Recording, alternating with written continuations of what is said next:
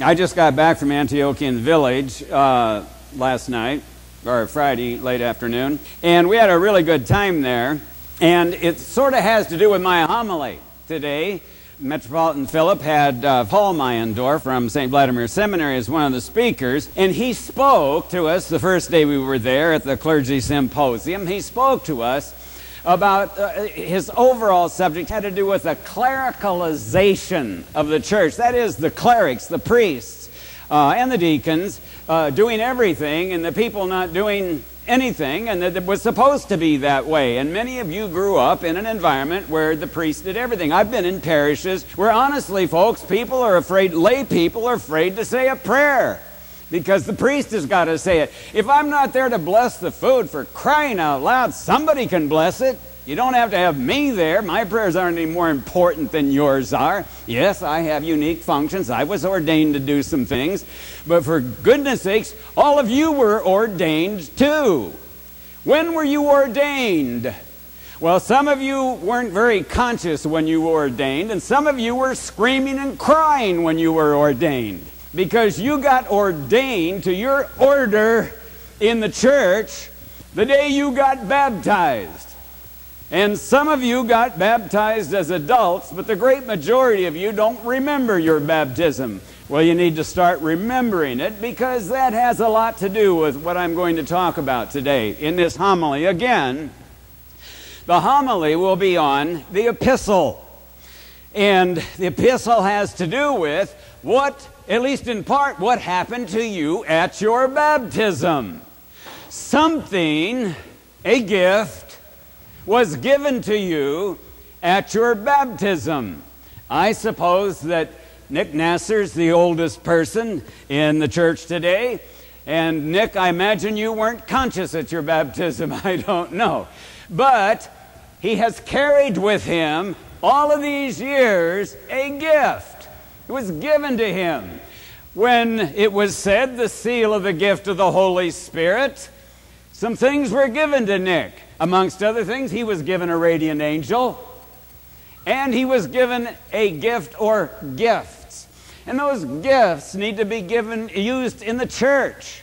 And that's what our epistle is about today. You who have been baptized in Christ have been given something. You've been given a gift. It was given to you at your baptism.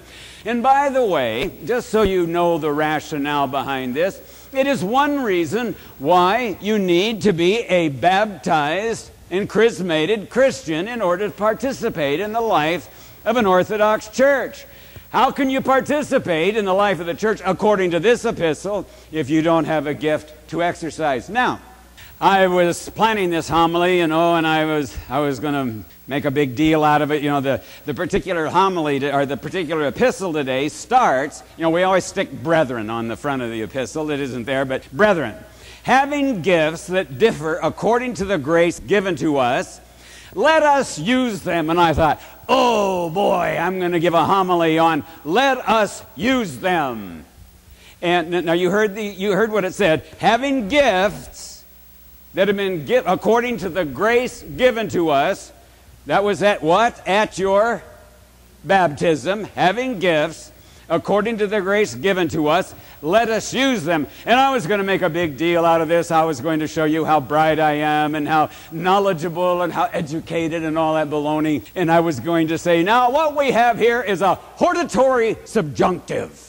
I like grammar and all that kind of stuff, whether it's in English or Greek or whatever. And I thought, let us use them. And that was going to be the heart of what I was going to, let us use them. And we've got this powerful, hortatory, exhortative subjunctive here. And it's not being done quite, but let's do it. Okay, let's really fulfill it.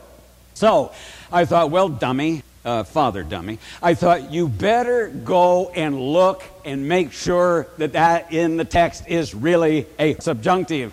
Well, I went to the text and I looked at it and I thought, oh my goodness, it isn't even in the text at all. And though in the bulletin it doesn't come out that way, and that's all right.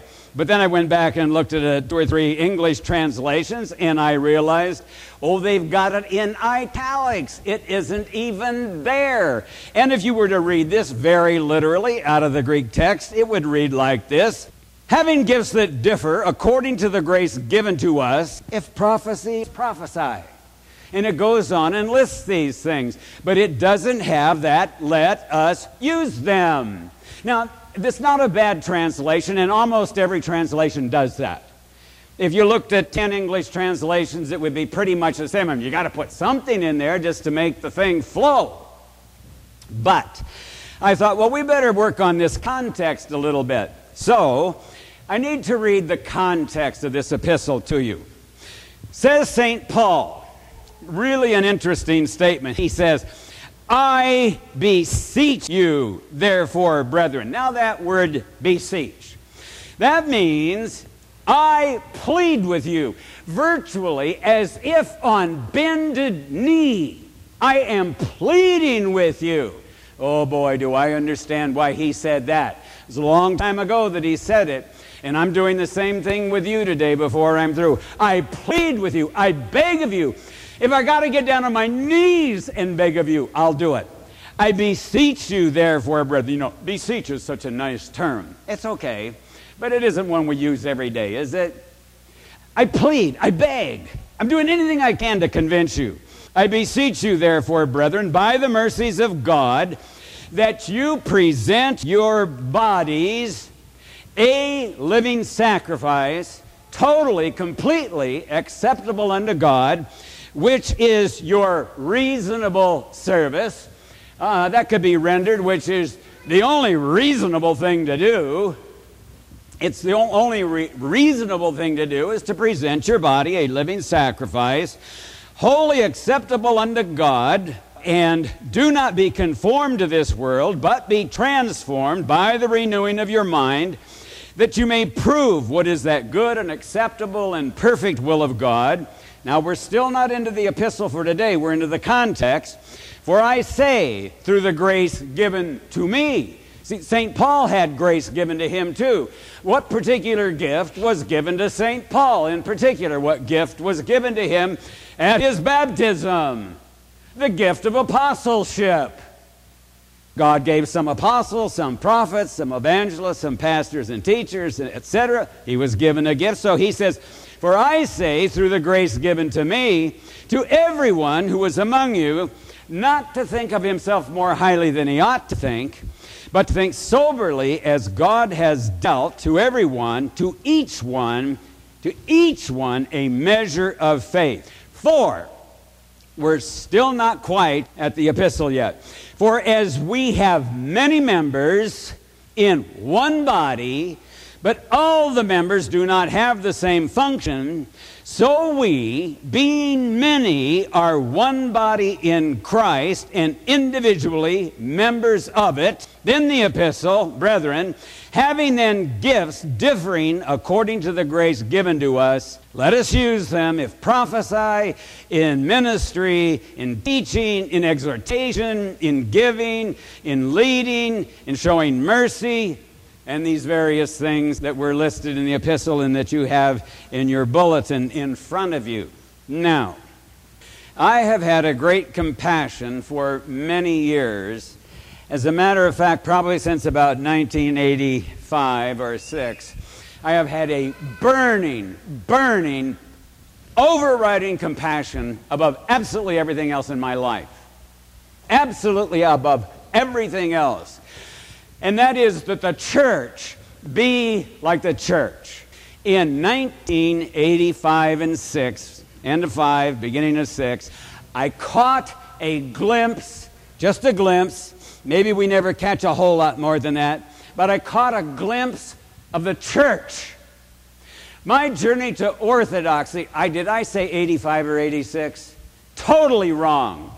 65 or 66. Way back then, 40 years ago, I got a glimpse of the church.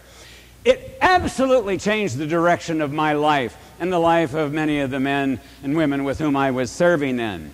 Because we looked at what was in the scriptures and we said, oh my goodness, that is not what we're seeing. And we must give ourselves to the church. That's what Jesus left. That's what Jesus established. And so we set out on that journey to find the church.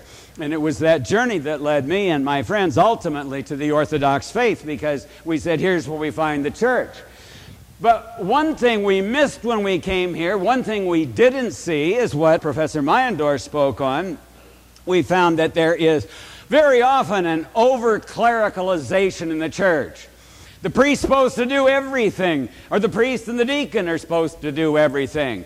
And that's not the way it is supposed to be. To each one of you has been given something. To each one of you, to Gabby and to Louie and to Michael, they have been given something. To every one of you have been given something, and it's something to be used in the church. And I don't disagree with that, what I was going to call the hortatory subjunctive. I don't disagree with that. Then let us use them.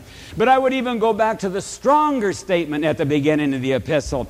I plead with you, I beg of you, by the mercies of God, I beg of you, present your bodies a living sacrifice, and in so doing, all these things that he lists are things that he thinks ought to be done if you present your body a living sacrifice, totally, completely acceptable unto God, which is the only reasonable thing to do in the light of all things.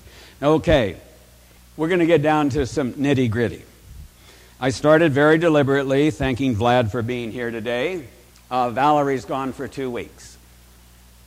Next Sunday, we're not scraping the bottom of the barrel. Next Sunday, Zanetta's got the assignment. But next Sunday, I'll tell you what we're going to do, and we're going to practice it today. Next Sunday is Transfiguration.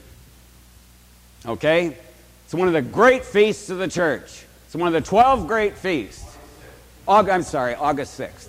I want to tell you what you are. Now, are you listening to me? You're the soprano section. On that Sunday, 3 people are going to do the choir work. It's going to be a trio over there. And the rest of the choir is going to scatter themselves amongst you. Why? Because they're going to be there to help encourage you to sing. Because on that Sunday, we don't have the powerful Vlad voice. And on that Sunday, we don't have the powerful Valerie voice. On that Sunday, we've got your voice. I'm not going to quit, folks, until I hear you sing when you're supposed to. You're not supposed to sing for everything. There is a reason for chanters. There is a reason for choir. There's even a reason for choir directors. But there's a reason for the people to sing. Part of Professor Meyendorff's talk even included that. A whole lot of it was given to the participation of the people. This is not a service that I do. It's not a service that Deacon Tom and I do. It's a service that we do. He leads it. The deacon leads the service. The priest actually does. I don't lead it. He's the one who says, in peace, let us pray to the Lord, right? He's the one who says, bow your heads unto the Lord, right?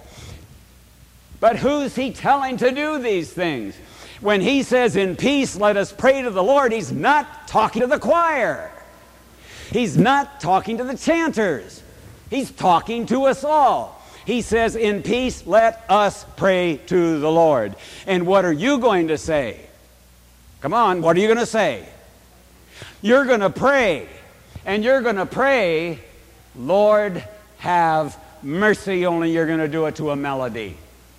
Why do we do it to a melody? Because it's so much easier to pray together if you have a melody. So what you're going to do on that Sunday, and every Sunday, and even today and next Sunday, I'm going to keep after you. Folks, I'm not going to give up. If I have to rise up out of my coffin, I'm going to sit up and I'm going to say, for crying out loud, people, will you sing? You got a voice, use it, participate. We don't say in the service, let me offer up a mercy of peace, a sacrifice of praise. I say, let us offer up. It's we who offer this. It isn't they, It isn't someone nondescript. It is we. But it isn't just in the music. It's in the whole life of the church. It's a privilege, not just a gift. Being an altar server, that's a good thing. But it wasn't the grace given at your baptism. Something else was. It's good to be up there. I like that. But each one of you has something to give. It's because it was given. What do you do with that which is given to you? Well, what you do with that which is given to you, you give it. You give what is given. And so you use it to participate. And then St. Paul, after he has said, I beseech you, I plead with you, I beg of you on bended knee, that you present your bodies a living sacrifice, completely acceptable unto God, which is your reasonable service. And then he says, and then having these gifts that differ according to the grace that is given to us, let us use them. If prophecy, let us prophesy.